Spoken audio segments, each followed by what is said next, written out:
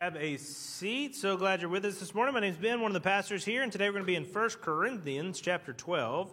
So if you have a copy of the scriptures, you can turn or tap your way to 1 Corinthians. If you don't, we have those words for you on the screen, but we'd also love to give you a Bible in a modern English translation so you can be reading along with us. One of the cool things about spending a long time in one book is you can get to know it. You can have the Word speak to you in a way that maybe you don't when you just hit a couple of verses a day. Nothing wrong with spending time meditating on a short passage of Scripture, but you miss some of the themes of a book. So I hope that you're reading along with us in 1 Corinthians. Maybe you're taking some time through the week to read a couple of the chapters. Today we're in 1 Corinthians 12, and Paul is continuing to help people understand what to do with the church. If you're part of a church, you're engaging in an organization. And it's an organization that's not clean and easy. In fact, it is messy, which is why our title of our series is that it's worth the mess. We're trying to make the case that though things can be difficult working with other people, being a part of a community with other people, it's worth it. And it's worth it to do it as God commands us to do it. I'm not trying to get you to be more social. I'm trying to get us together to submit to what Paul, through the Holy Spirit's guidance, has taught us we're supposed to do as a church together. And one of the things that we're supposed to do is be a church in motion. You know, the church is not a social event. It's not a Sunday morning activity. Church is an organism. It's moving and it's active. And if you actually become part of a church, you will slowly start to realize that everybody in the church has like a job. There's a function that they accomplish within the body. And that function seems cooler or less cool depending who you are and depending what you see other people doing. Paul makes it clear that there were lots of things that were taking place in the Corinthian church that were considered like spectacular gifts. And it was causing a little bit of friction because the people who saw those spectacular gifts started to wonder about their gifts. Think about it. If you just got to write your own ticket about what God was going to empower you to do within His church, what would you write down? Would you want to be some like preacher of great oracles of God giving people these wonderful messages? Would you want to be this like theologian? You know, maybe you don't talk a lot, but people know that when they have a question, they can ask you, and you're going to give them the straight Scripture answer. You're going to have the wisdom of God. Maybe you're going to be one of these people that's like a bold evangelist. You know, maybe very few of us are like bold, but wouldn't it be cool if the Holy Spirit just gave you this incredible ability to meet somebody, understand that person very quickly, and articulate the gospel in a way that they heard it, such that a lot of people were starting to respond to it, that you were this bold evangelist. Maybe you were going to be an incredible strategist. You're going to be this wise kind of person when it comes to institution or structure, helping us to guide the movement of the church. Where should we be? How should we be positioned? How should we administrate? You're going to maybe be this incredible leader, that you would be the call the shots type person that God would put in charge of leading the body of Christ. That all sounds maybe a little bit more important, and so I think we're inclined to think that sounds more appealing. But what if your calling in the church or your function in the body, what it seems like God is giving you as a task, is not what we would consider important? It's going to be behind the scenes. Maybe it's going to be more service-oriented. Maybe your job is to be a servant. Maybe your job is to be a mom. Maybe your job is to be a really good listener. I don't know. I don't know how many people like high-five you after you listen well, but what if that's your gift? You guys do great for a half hour on Sundays, but some people go much better than that. They do a lot longer than that. What if your gift is to be a really generous giver? You know, if you do it how God teaches us to do it in Matthew, you're not supposed to be like shaking your money purse as you walk to the front and throw it down in front of everybody and show like your great gift. So if you're a generous giver, again, you don't get a lot of applause for that. What if your job is just to be a support? Somebody else is doing a ministry, and your job is to just support that person. Maybe they don't even know. Maybe your support for that person is just really passionate, lengthy, consistent prayer for that person. And there's a lot of jobs that don't seem to get a lot of applause. There's also a lot of jobs that don't seem to have a lot of importance. You don't really see why they matter. And yet, God gives them to people. He instructs people to do them. He instructs all of us in a lot of one another kind of loving service that is our job within the church. The church is not a Sunday morning thing, and it's not a social thing. The church is this body that's constantly moving and interacting with the world and with each other. And in all of those interactions, there is wisdom in how we are supposed to administer what God has given us through the Word to one another and to the world. And the way you go about doing that is essential. It's vital. And for some people, there are these gifts that have this kind of spectacle to them. But for most of us, there's just what God's called us to. How do you deal with that? Well, you deal with it by remembering what the body is. So 1 Corinthians chapter 12, we're going to start in verse 4 where he says, "Now, there are varieties of gifts, but the same Spirit. There are varieties of service, but the same Lord. There are varieties of activities, but it is the same God who empowers them all in everyone." What's he doing? He's creating another same and different, isn't he? We've been doing this. We did it a lot last week. Seeing that the Bible is really clear that there are things that are different and there are things that are the same at the same time. That men and women can have the same level of importance, of personhood, of real image-bearing responsibility, and yet be different in the way that God calls them to act and live. Apparently, in the Trinity, God as God is very God. He is God. And yet, while he is one in God, he is three in person. And within that personhood, there's some level of distinction, especially when it comes to role and even authority. But we would be heretics to claim that there was a difference of importance or a difference of godhood within the Godhead. And then here we get this same sort of a movement, this idea that we are one in the body and yet distinct in our function, that we're one in our importance, our identity, and yet we are distinct, that God does make us to act and function differently. And as soon as that takes place, then when we start looking around and saying, well, I think I'd rather be that function than my function.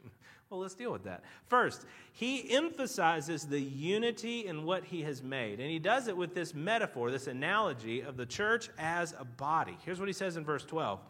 "For just as the body is one and has many members," meaning you have a body, and that body has lots of parts, "and all the members of the body, though many, are one body, so it is with Christ."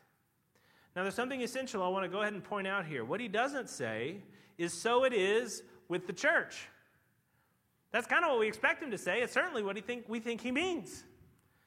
That a church is like an organization. It's like a team. It's like a business. You have people, and people have different roles: CIO, CFO, CEO. But together, they're part of the same organization. Yeah, we get that. But that's not what he says. What he says is, there are many members, one body. And though many are one body, so it is with Christ.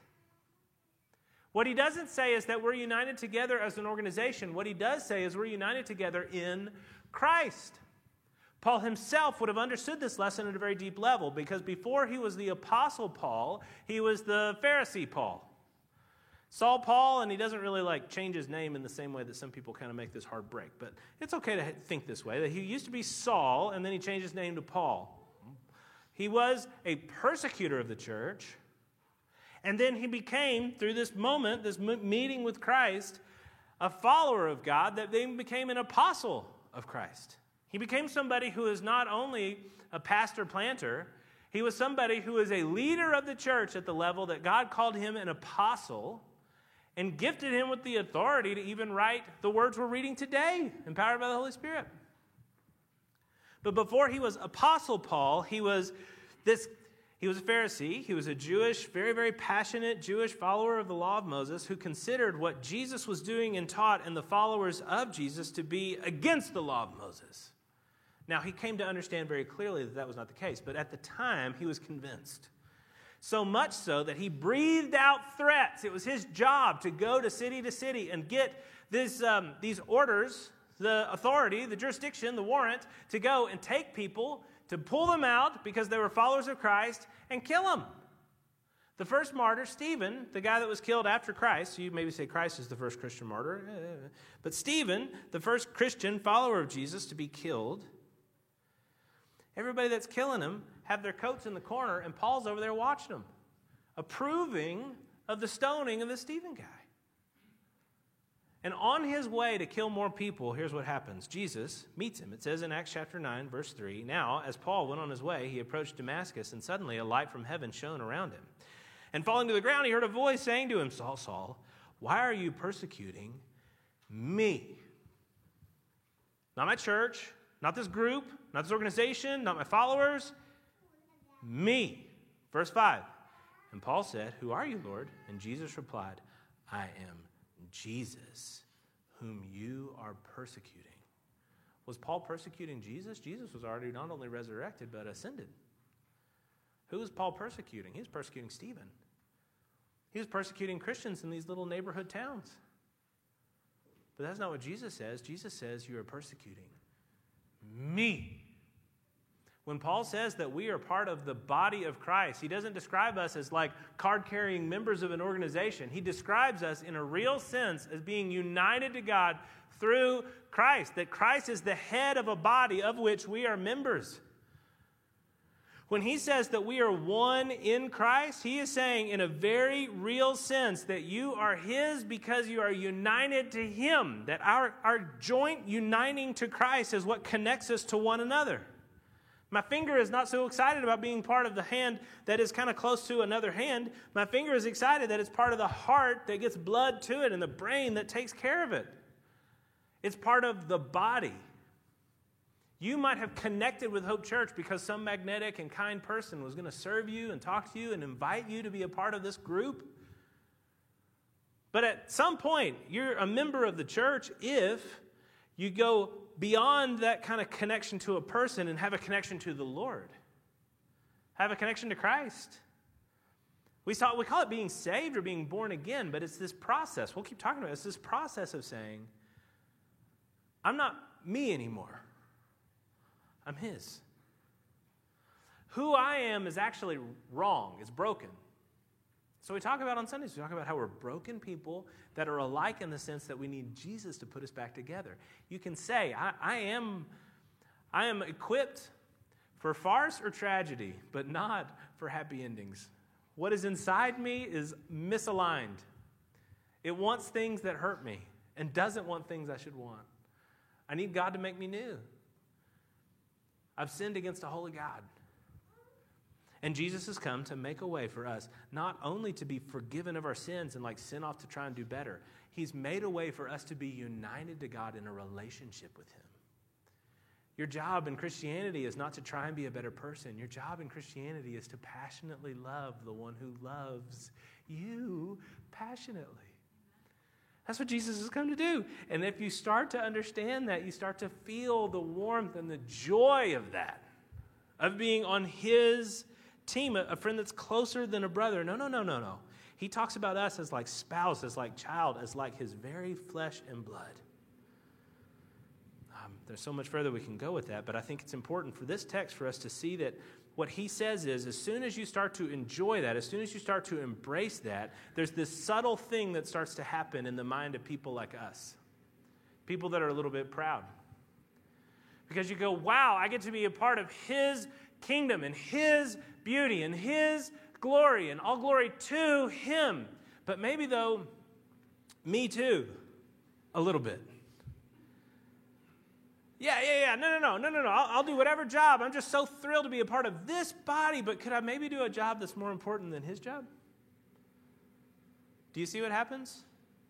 It's hard to stay in that place of gratefulness, to stay in that place of humility. We eventually say, well, I know, but maybe me too, though. Maybe I also could have a little bit of that. Maybe I could be important. Maybe I could help make those decisions. Maybe I could also have my name on some of the things that happen. Do you see what takes place? Paul's very clear. There's an envy that starts to build. Verse 15, if the foot should say, because I'm not a hand, I don't belong to the body, that wouldn't make it any less a part of the body. If the ear should say, because I'm not an eye, I don't belong to the body, that would not make it any less a part of the body. He says that this is what starts to happen. There's this beautiful moment of salvation. In the salvation that Christ brings, there's this unity that takes place over those that he saved and called to himself. But immediately, the diversity within that unity and the pride within the hearts of those people, they say, if there's a difference, there must be a difference of authority, which means maybe a difference of importance. And I need to be more important, not less. And so the foot says, well, if I can't be a hand, I'm not even part of the body. Ugly old ear that you hide under your hair says, if I can't be a beautiful iris and eye, then I don't even want to be part of the body. Well, no. What he's saying is there is a unity that takes place because you are part of the body, not because of your function. And as soon as you have a pride that gets in the middle of that and starts to feel bad about yourself for that, it is a pride that amputates. That's the desire of the foot and the ear, to just try and get out of here. Maybe try and go my own way. It sounds a little bit like you should feel sorry for him. There's like an aw shucks kind of moment of like, well, yeah, I don't want to be a foot. Well, his feet are disgusting. You know, hands are not clean. You got to wash them all the time, but you do wash them all the time. Feet, only when you shower. So what? Once a week? Twice? Kidding. But I mean, you know, feet, you just kind of keep them in the sweaty socks and you hide them. I don't know people like sandals. No. Wear a closed-toed shoe in public because we want to see your feet. So you understand. And that's why we can kind of sympathize. I think that's why this kind of a sentiment grows. Because we go, no, I don't want to do that either. Yeah, I'm really thankful. I may be an appendix, but at least I'm not a foot. You know, like we try to make distinctions. And Paul is saying that as soon as you do that, you're giving over to this wrong logic that says, I am what I do. I'm important because of my role. Rather than, I am what he's made me, and I'm important because of my membership in the body. Those are two totally different ways of seeing yourself.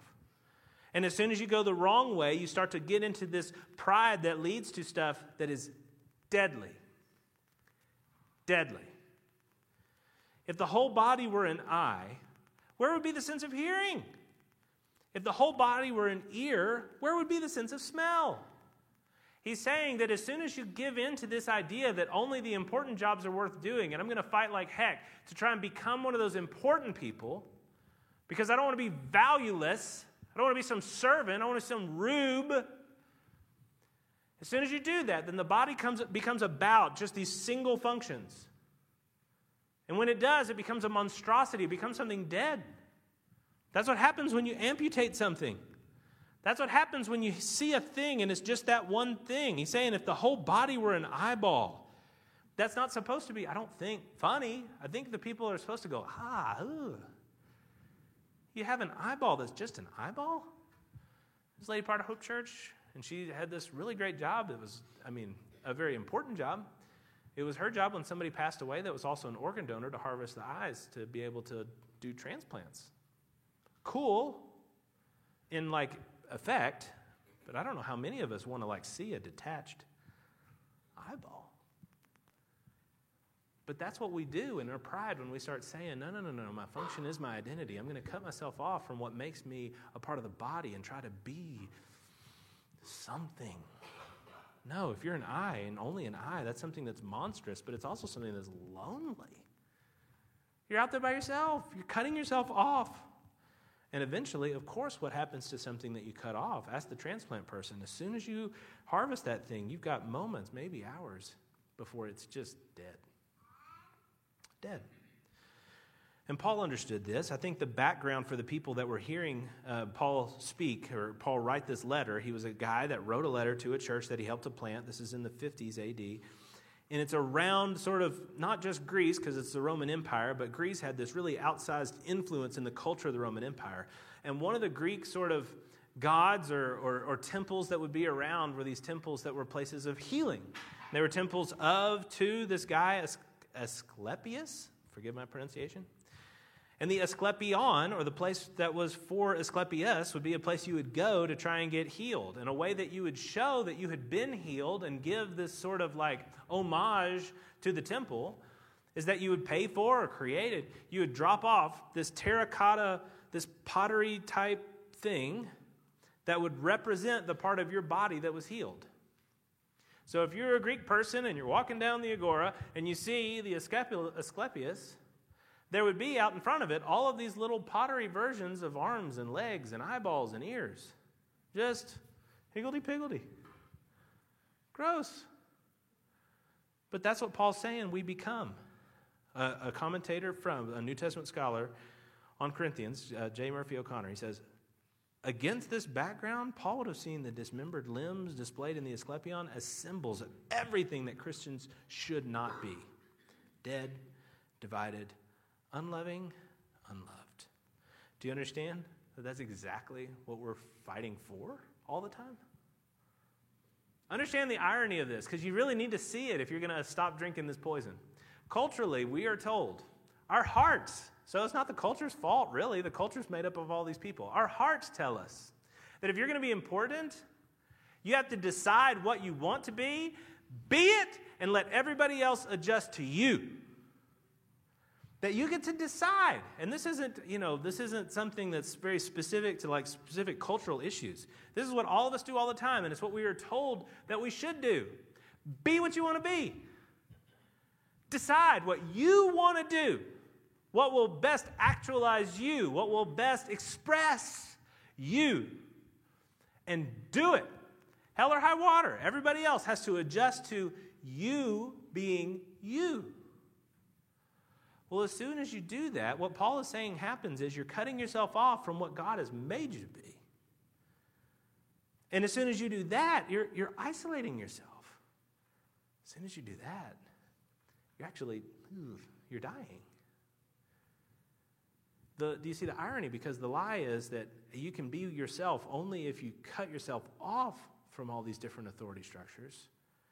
But Paul's making clear that as soon as you do that, you die. You become dust like everything else.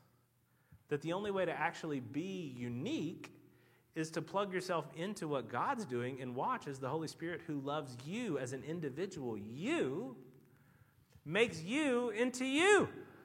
Makes you into this beautiful expression of what he wanted you to be, which ends up actually being unique. No. As soon as you go the other way, you give yourself into what I think the enemy is constantly trying to do, which is like denature us. He's trying to make us less what we are into something that is more just sort of ambiguous.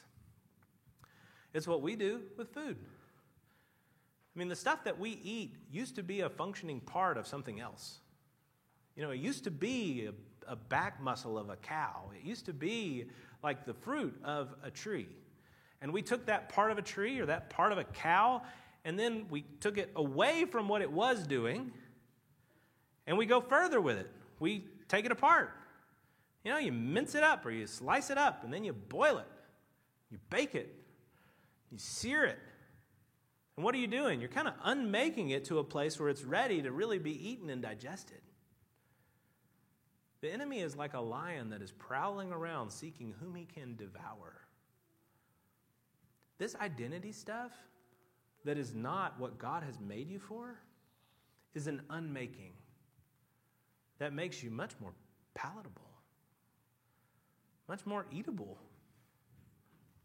Does that make sense? I hope so. Maybe I haven't gone too far with that, but the Lord is very clear that if you do what you think makes you, it's going to lead you away from the one who's actually going to make you what he intended you to be. A beautiful, tragic, awful story of it is when Jesus encounters this rich young ruler in his ministry. And this guy comes up, and he's this rich young ruler, and everybody's really impressed. The disciples are really impressed. And he says to Jesus, "What should I do, good teacher, to be part of the kingdom?" And Jesus goes through this stuff with him. He leads him through the law. Honor your father and your mother. Don't steal, don't kill people, all this stuff. And he goes, oh, Jesus, all of these things I've done from my youth. And those of us that have read the Sermon on the Mount and know Jesus' teaching, we know Jesus is like, nah. Like, he knows this guy. He's Jesus. But instead of doing that, he goes into this one very specific place and he goes, okay, if you would be righteous, go and sell everything you have, give it to the poor, and then come and follow me. Now, you just read that, it's kind of a trip because you go, wait a minute. I thought I was a Christian, but I still have stuff. Like, am I not? Is this the rule? Is this how you get into the kingdom? When we baptize people, are they like net zero on their assets because they just gave it all to a homeless shelter? No. What he's saying is, you rich young ruler, what you think makes you you is your wealth.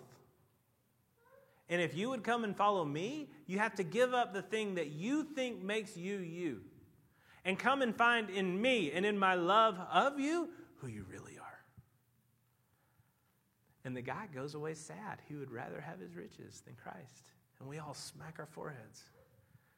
Because we look at this situation, we go, okay, maybe that guy was wealthy. For some, part of that area there, he's not in Rome, so he's not like really, really wealthy, but he was wealthy compared to all these fishermen or whatever. But he could, if he had just given that up, if he had walked away from this thing that Christ was saying was unmaking him, if he could have walked away, he could have followed the disciples, he could have been with Jesus, and then he could have been as unique and as effective as all these other disciples. He could have been Paul. He could have been Peter.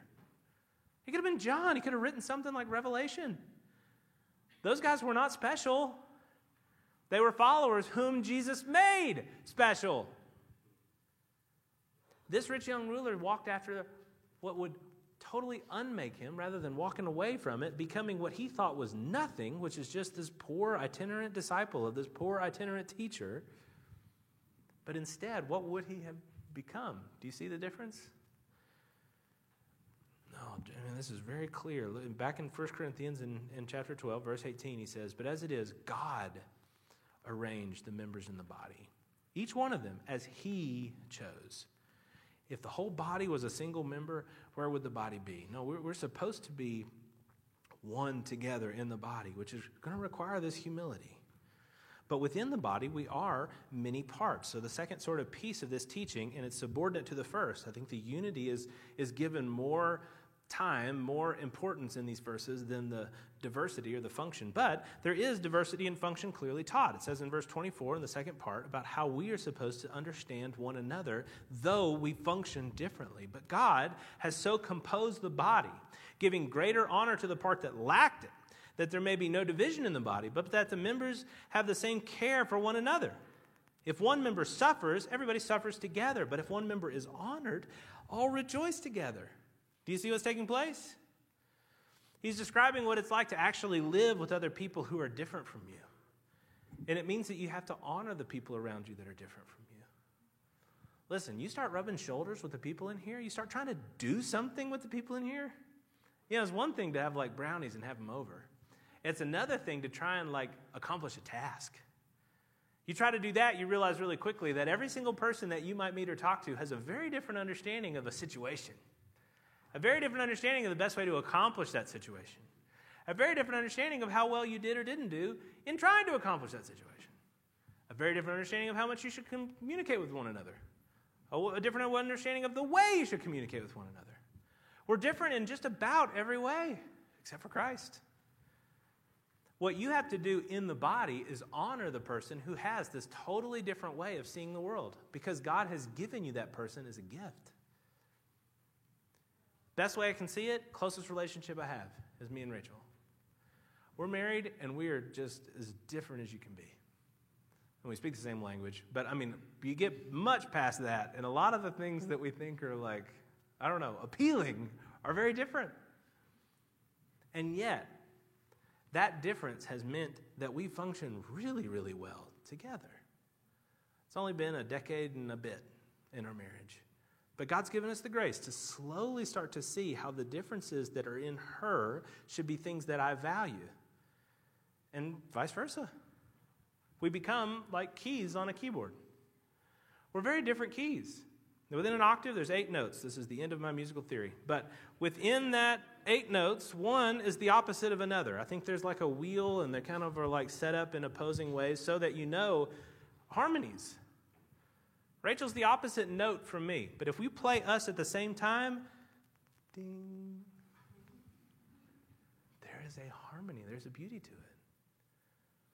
Do you understand that the Lord has built this beautiful thing that is much more than 2 notes? And he plays it. And as he plays all of these notes, because he is this perfect guy who knows exactly what he's doing, he blends all of this distinction into this unity that is showing the world something of who he is. The salt and the light that we talked about last week becomes real, and it becomes something passionate and discernible. It becomes something attractive and appealing. But what does it require? It requires you to submit to God as the player. And that's hard. It requires you to have a rich young ruler moment of realizing that Christ is Christ, not you. But if you will, not only in your moment of salvation, but every day afterward, he'll bring you into the body and create in you what you were always supposed to be. You know, there's a great quote, and I should have looked it up beforehand, but it talks about how monotonous all the dictators of the world are and how gloriously distinct are the saints. Go read a biography of Francis of Assisi and then read a biography of Thomas Aquinas. They have the same Jesus, and they could not be more different. Why? Because that's what he does. He loves to do it. Such that God ends the chapter here in in chapter 12 by saying, is everybody an apostle? Is everybody a prophet? Are all of you teachers? Do all work miracles? Do all possess gifts of healing? Do all speak with tongues? Do all interpret? But earnestly desire the higher gifts, the gifts that build people up. And in that way, he's kind of doing a little bit of a precursor for chapter 14.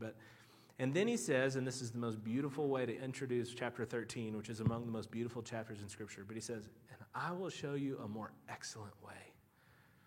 I'll show you what it looks like when you're not trying to jockey for position, but you're just trying to love because you have been loved by your Lord. This is the example we have in Christ. We read it all the time. Philippians 2. Have this mind among yourselves, which is yours in Christ Jesus, who though he was in the form of God, didn't come equality with God as a thing to be grasped, but he emptied himself by taking the form of a servant. And you're saying, wait a minute, no. His ministry was pretty cool. Read the Gospels. There's people getting resurrected. There's demons getting cast out and people being healed and food multiplying. And he's walking on water and calming storms. That was a spectacular ministry. Well, yeah, he's God. Of course it was going to be spectacular. But look where he started. He starts on the throne of God as God of all things, and he emptied himself, taking on the homeless form of a servant, walking around with the disciples before he has to wash his feet. He said, their feet, it says, being found in human form, he humbled himself, becoming obedient, not only to wash their feet with water, but to wash their souls with his blood, becoming obedient to the point of death, even death on a cross.